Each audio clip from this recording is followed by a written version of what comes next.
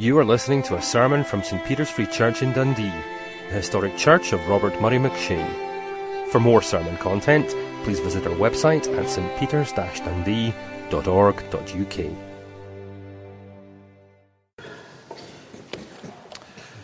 Let's turn to Job chapter 40 and 41.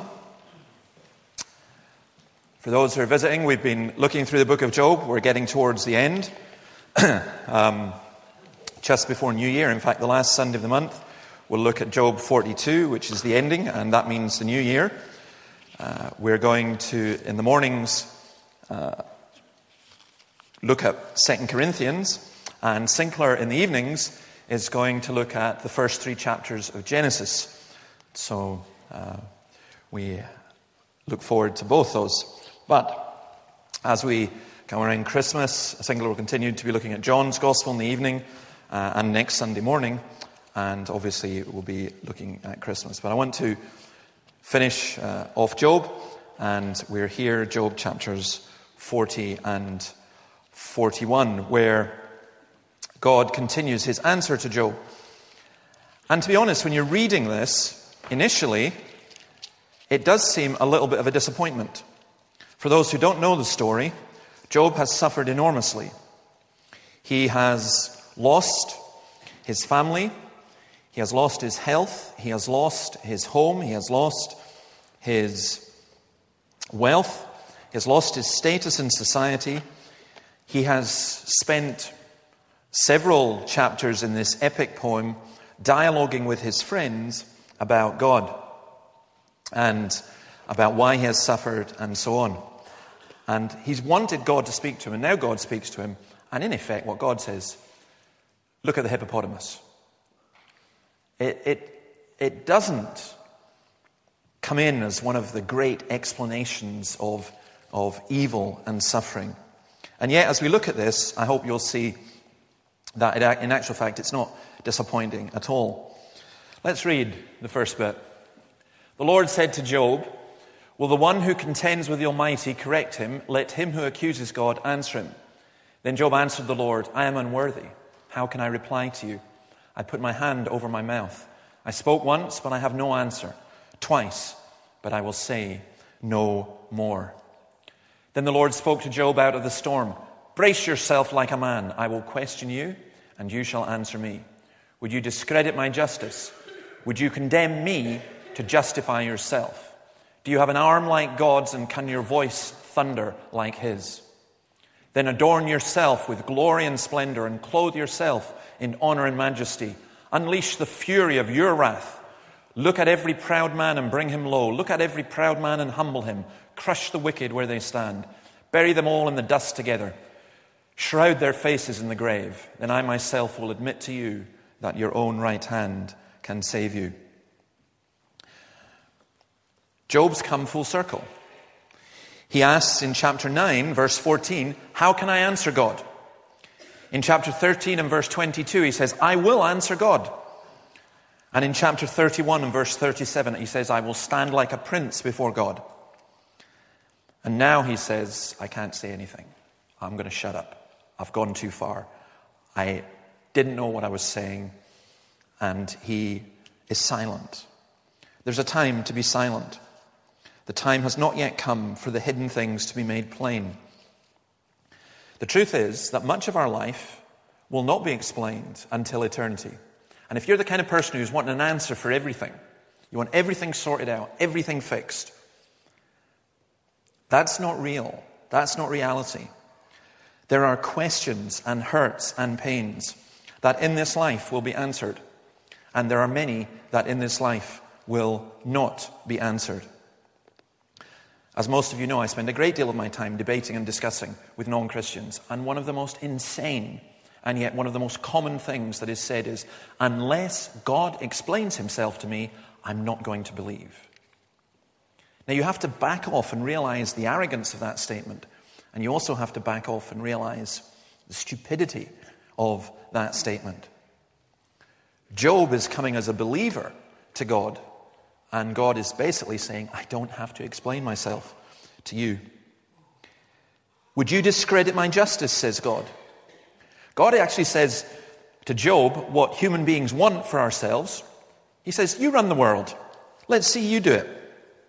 You deck yourself with glory and splendor. You bring justice in this world.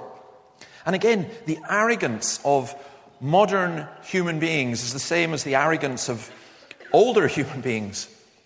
We can run the world without God. We don't need him. Our need for God is completely gone. We don't need God in our lives. And if God ever wants to punish us, all he has to do is say, okay, run it yourself. See what happens. Two men were walking home one night, and the one said to the other, if only I was on the throne of the universe for 10 minutes. And his friend wisely replied, if you were on the throne for 10 minutes, I wouldn't wish to live on the earth for 10 seconds. Because we can't. We have this arrogance that says we would do a better job. What we're being taught in the whole of Job is this, that God is so great that even the evil things can be turned for good. Can you do that?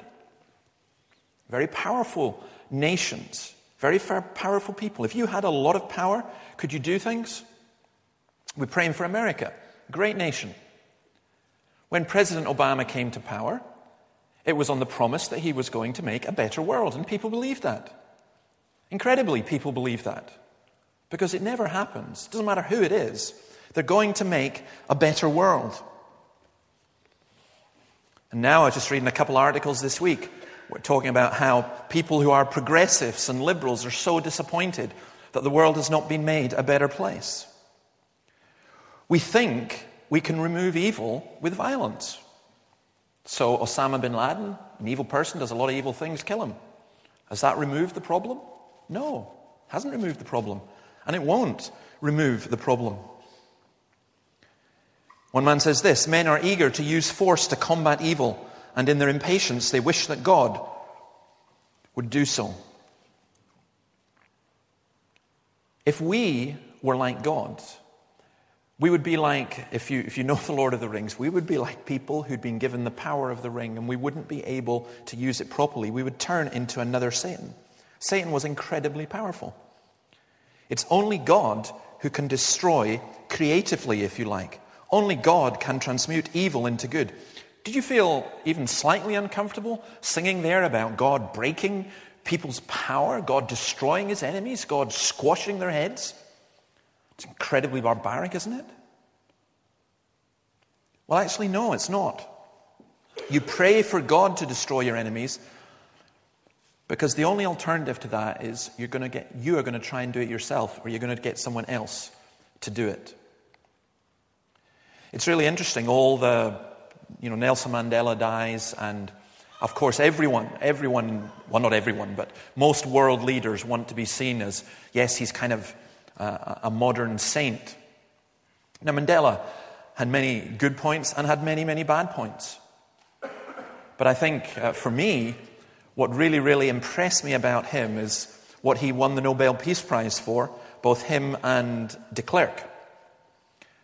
Because South Africa was a mess. And what had gone on in South Africa was awful, and apartheid was awful. And Mandela, coming out of prison, if he'd had the attitude of most people, then I think South Africa would have been, and it's not just me that thinks this, but many people think this, South Africa would have been a bloodbath.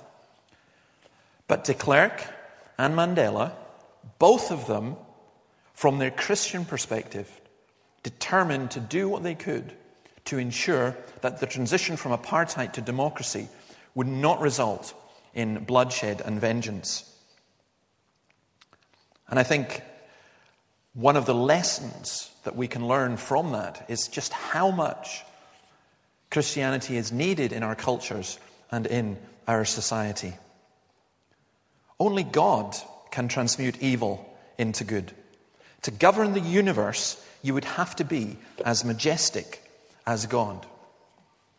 And I want to ask you, if you're a Christian, and right now your heart's kind of full of bitterness and cynicism and despair, because you see a situation where you'd say, if only I was in charge, or if only God were like me, then it would be different.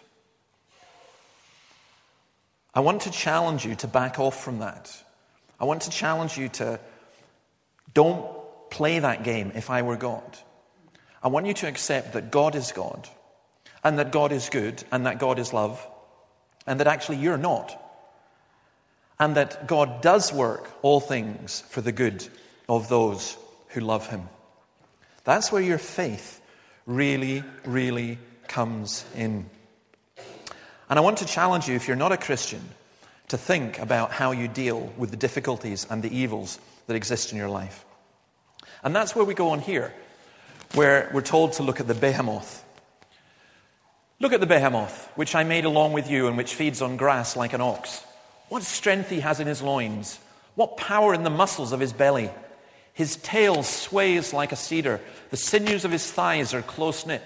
His bones are tubes of bronze. His limbs like rods of iron. He ranks first among the works of God, yet his maker can approach him with his sword. The hills bring him their produce, and all the wild animals play nearby. Under the lotus plants he lies, hidden among the reeds in the marsh. The lotuses conceal him in their shadow. The poplars by the stream surround him. When the river rages, he is not alarmed. He is secure, though the Jordan should surge against his mouth. Can anyone capture him by the eyes, or trap him and pierce his nose? What's the behemoth? It could be that this is a collection of some kind of fantasy monster, some kind of fantasy picture. This is a poem, and it's maybe describing some mythical creature from the past. Or it could be, as many people think, that it's a real creature and it's the hippopotamus. The greatest of the beasts, it says.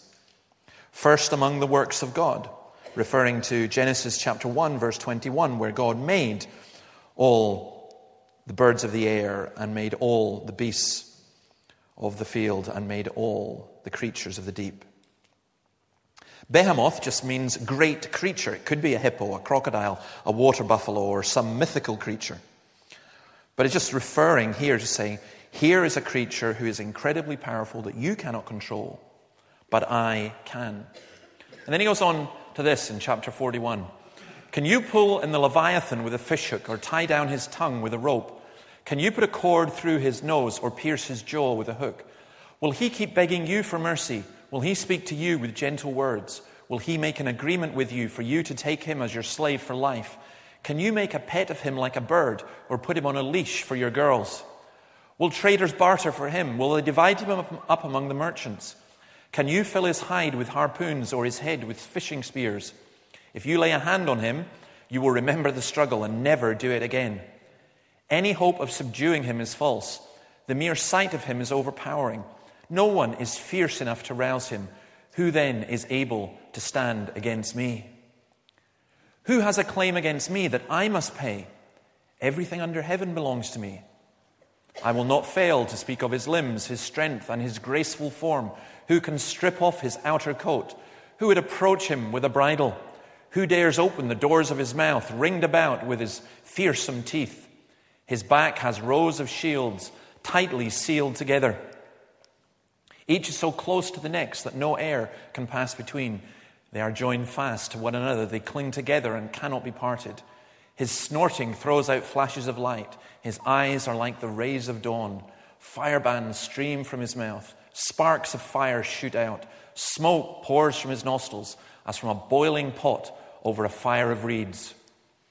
His breath sets coals ablaze and flames dart from his mouth. Strength resides in his neck. Dismay goes before him. The folds of his flesh are tightly joined. They are firm and immovable. His chest is hard as rock, hard as a lower millstone.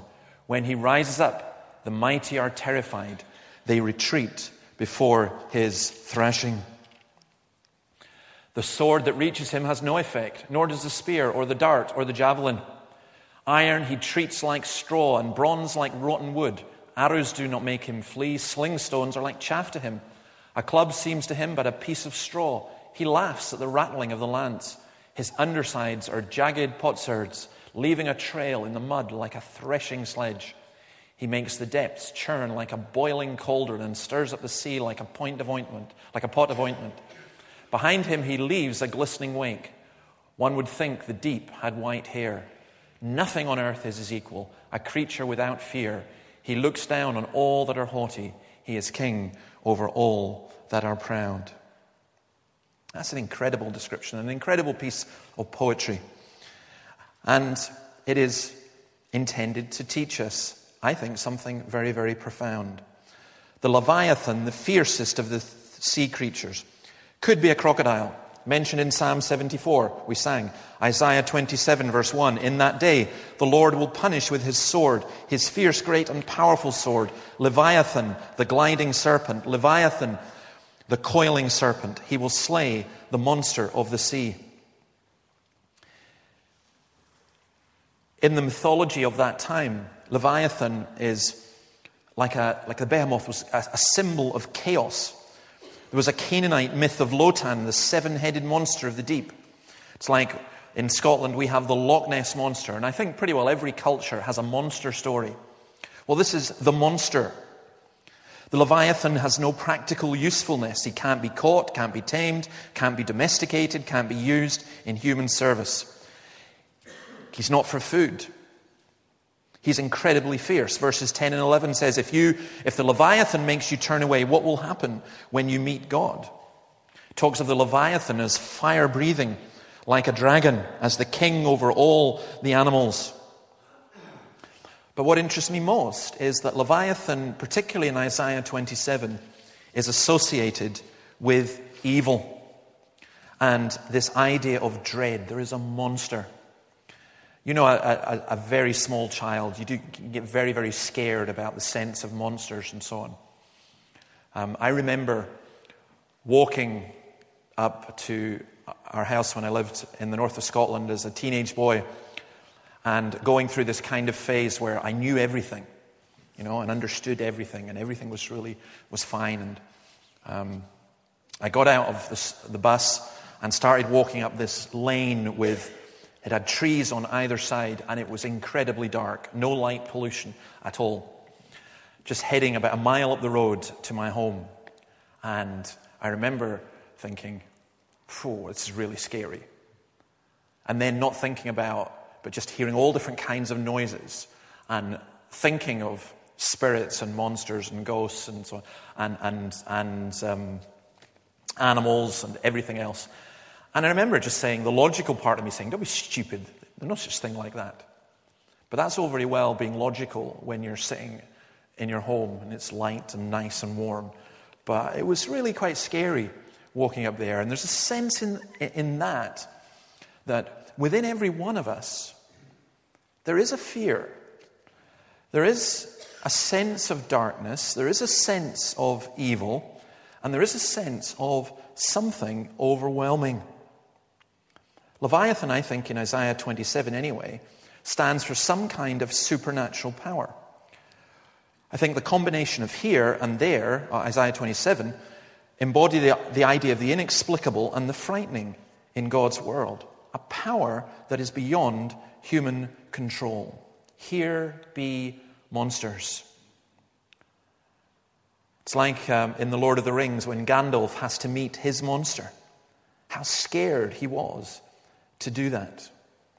And this passage is telling us that Leviathan, whether it is a crocodile, whether it is supernatural power, whether it is a creature of mythology being used to embody this idea of evil, that all of this is under the control of God. We do have monsters, if you like, in our culture. Human evil and human darkness. And we think we can get rid of it. I think of just one of the daftest statements I've ever heard. That there's an empire of good and there's an empire of evil, and you're on the good empire and you're on the evil. And let's destroy the evil. No human being is able to destroy evil. That's the challenge that God makes to Job. If you can do it, do it. But we can't. We just create more. But here, Job is being told, God knows. God is in control. Abraham Kuyper said that there's not an inch of this universe of which Jesus Christ does not say, it is mine. God is saying to Job, even Leviathan, he's my pet. Even Leviathan I control. Romans 11:36 says this, from him and through him and to him are all things. To him be the glory forever and ever. I'm just reading just now a book by Augustine against Manichaeism. I always pronounce that wrong for those of you who are scholars and know what it is. But it's just an old heresy that's still around. And it's the idea that there's good and there's evil, that there's a good God and there's a bad God or a bad devil, whatever, and they're equal. And there's a battle that goes on. Star Wars of whatever kind. And it's a false teaching because there is good and there is evil. But God is over all. And God is in control of all. Jesus on the cross disarmed the powers and authorities, making a public spectacle of them, triumphing over them by the cross. One man suggests that Behemoth here might be death, and Leviathan might be the devil, the personification of evil. I don't know. But I know this. Psalm 74 verse 12 says, you broke the heads of the monster in the waters. It was you who crushed the heads of Leviathan. Psalm 104 verse 26 says, the sea vast and spacious, and the Leviathan which you formed to frolic there. And Revelation 12:9 says, the great dragon, that ancient serpent, called the devil or Satan, who leads the whole world astray. He is defeated by Jesus Christ. Now, there's an immediate problem. And it's the problem that out of which Manichaeism came. And it's the problem which people will instantly identify. If God created all, and if there is Leviathan, if there is evil, then does that mean that God created evil? Are there equal powers of good and evil? Well, it doesn't mean that. And I haven't time to go into that in any great detail. But if you seriously are really bothered about that, please do ask me, because I spent a lot of time working on this and thinking about it, and spent a couple hours when we had the Solas Connect teaching about it and so on. You can ask me, or you can just go and read Augustine, because that's who has helped me a lot, enormously, with that question. But the summary of what the Bible says is this. God did create the devil, but not as a devil, as a good and powerful spirit. But God allowed the devil to become the great serpent, the dragon. And God will destroy the devil. The Bible teaches that the forces of evil are under the control of God. They too are part of the created order. Chapter 41 is really saying, can you deal with evil? Can you fish for Leviathan? Can you control that? No, but I can. And I think it's important for us to grasp and to hold on to that. Now, there may be lots and lots of other questions. There may be questions that you would want to, why have evil in the first place? And then there's all kinds of philosophical answers that can be given. How can you have light without darkness? How can you have freedom of choice without having anything to choose? And so on. But the practical question that Job has to face is, all this terrible stuff that's happened to you, all this evil, can you deal with it? And the answer from Job knows this. No, I can't. I can't deal with this. And for us, whatever the deeper questions, the philosophical questions that we have, can you deal with the darkness? Can you deal with the depression? Can you deal with the evil that's in the world, that's in your life? And I don't think you can. And I think our world is, ironically, those who turn away from God claiming that we're following a fantasy are the ones who end up living in a fantasy world, because they either end up denying the existence of evil altogether, or they end up thinking, I can control this. I can deal with this. Just give me the power. Just give me the resources. Give me the money. Give me the military. I can deal with this. I am fundamentally good, and I can sort all this out. Or we can. But we can't. The Christian comes with a very different perspective. The Christian comes recognizing that the key fact of our life is that nothing can separate us from the love of God that is in Christ Jesus our Lord. Romans 8, neither death nor life, neither angels nor demons, neither the present nor the future, nor any powers, neither height nor depth, nor anything else in all creation will be able to separate us from the love of God that is in Christ Jesus our Lord.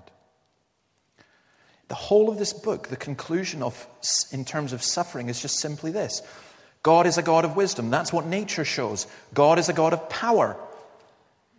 He can control even the monsters. The key factor in all of this is that God is God. That He is just and He is good. You have a framework in which you need to think.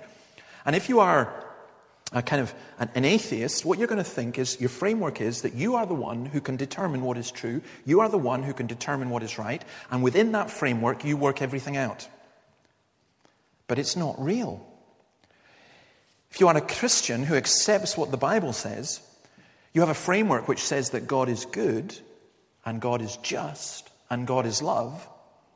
And everything else fits within that framework, even though we don't understand why particular things may happen. Or let me put this another way. When God makes Himself known, it is not always as the God of the scholars or the philosophers. We live in a culture which, as Leslie Newbigin points out, is obsessed with the scientific worldview, which sees everything in terms of questions that need answering and problems that need solving. Peter Atkins of Oxford University is quite explicit in saying there is no question which science cannot answer. Now, I can think of 100 questions that science cannot answer and will not answer and will never be able to answer. There are many, many questions that science cannot answer. Science is wonderful, but it's limited to what it can answer. The trouble is, sometimes Christians come along, and what we do is we try and give just as neat packaged answers to everything. And what the book of Job tells you is there's no neat packaging that you can take to all of this. We have a need within ourselves to want everything to be secure and manageable. But the fact is, some things are untidy. Sometimes there are logical gaps and untidy edges. And as a result, sometimes a struggling faith. Because your faith must not be in your ability to understand everything and work everything out. Your faith is ultimately in a person, and that person is Jesus Christ. Job can rest secure, not in knowing everything, not in knowing why he suffered, but in knowing the God who does know everything, and the God who controls both the ostrich and the monsters. And so, Job is able to offer himself again to God. Romans 12 says this, verse 1, Therefore I urge you, brothers, in view of God's mercy, to offer your bodies as living sacrifices, holy and pleasing to God. This is your spiritual act of worship. Do not conform any longer to the pattern of this world, but be transformed by the renewing of your mind. Then you'll be able to test and approve what God's will is, His good, pleasing, and perfect will. You see, what the book of Job does, in a way, it does answer the big questions because it sets them in a completely different light and gives us a different perspective. And it doesn't matter. Some of this is really, really heavy, and some of you say, whoa, I don't want to... I'm just thinking about my Sunday lunch. I don't want to be thinking about Leviathan and monsters and evil and how we cope with all this within the world. And I'm saying to you, you have to. You don't have an option in that because you have to live within this world and you have to have an understanding of how you're going to cope with all the evil and difficulty within this world. And what Job sets before us are pictures, if you like, alternative pictures that we choose which one we're going to live within or going to act by. The one is just to say that the world is chaos, that there is no order, there is ultimately no goodness, no truth, no justice, that ultimately perhaps everything's just an illusion, that we're kidding ourselves with absolutely everything. If you followed the philosophy of people like Jean-Paul Sartre and others, that's where you'd end up with. Life would just be meaningless and pointless. I heard someone this morning say, why are we seeking for a meaning from life? Surely it's just enough that it's meaningless. No, it's not enough. It's not enough. There has to be a meaning and a purpose. Another is to suggest the kind of dualistic view that there's God and He's a good guy, and then there's the devil and he's a bad guy, and we got to choose. And that You know, there's this battle going on and we don't know what's going to happen. And we don't know how it's going to work out. And I know, maybe the devil will win sometimes. Or there's a much more biblical view, which is, I think, just a fantastic vision and a fantastic understanding. And it says that you and I are screwed up people who live in a very twisted and bent universe where there is so much darkness and so much evil and so much pain and so much sorrow. But that's not because God has been defeated, and it's not because the devil is in control, and it's not because the forces of darkness have overwhelmed. Over all of that, from a Christian perspective, is a sovereign God who is almighty and all-powerful, and who even out of the chaos, even out of the existence of Leviathan, is able to bring what is good and true and beautiful, and who will one day destroy everything that is evil in hell and preserve and beautify everything that is good in heaven. And so it will be that all our suffering and all our pain and all our sorrow, it will somehow end up making sense. This life is, if you like, God's weaving his pattern, allowing us to be free, allowing us to be morally responsible, allowing us to love, and allowing us to come and to know him. So I find myself, and I'll finish with this, I find myself increasingly faced with darkness and questions and despair, demons, all these kinds of things. And I find myself just simply, for me, with only one choice. And that choice is straightforward. Lord, I can't handle this. I can't understand this, but I trust you absolutely. This is what you did. You died on the cross for me. You created the whole world. You have given us your word. I trust you. Absolutely. I trust you. Totally. In Job 42, which we'll look at in a couple of weeks' time, says, I know that you can do all things. No plan of yours can be thwarted. And I just simply ask, who do you trust? Whose side are you on? Are you going to make yourself God? Are you going to go Leviathan's way? Or are you going to trust in God who is good and who is love and who is gracious and who is merciful and who somehow sees all your pain, knows all your sorrow, sees all your sin, and yet heals and forgives and binds up and is ultimately bringing out of it for you something that is so extraordinarily beautiful that the Bible says your eye cannot see and your mind cannot conceive the things that God has in store for those who love him. So instead of being overwhelmed by dread and fear or hiding away in panic, jumping behind the metaphorical couch, you can stand up and you can be bold and you can be strong and you can say, my hand is in the hand of God. My life is in the hand of God. And that is a wonderful place to be with the light in the darkness. May God bless his word to us. I'm going to ask Richard if he'll come and pray for us.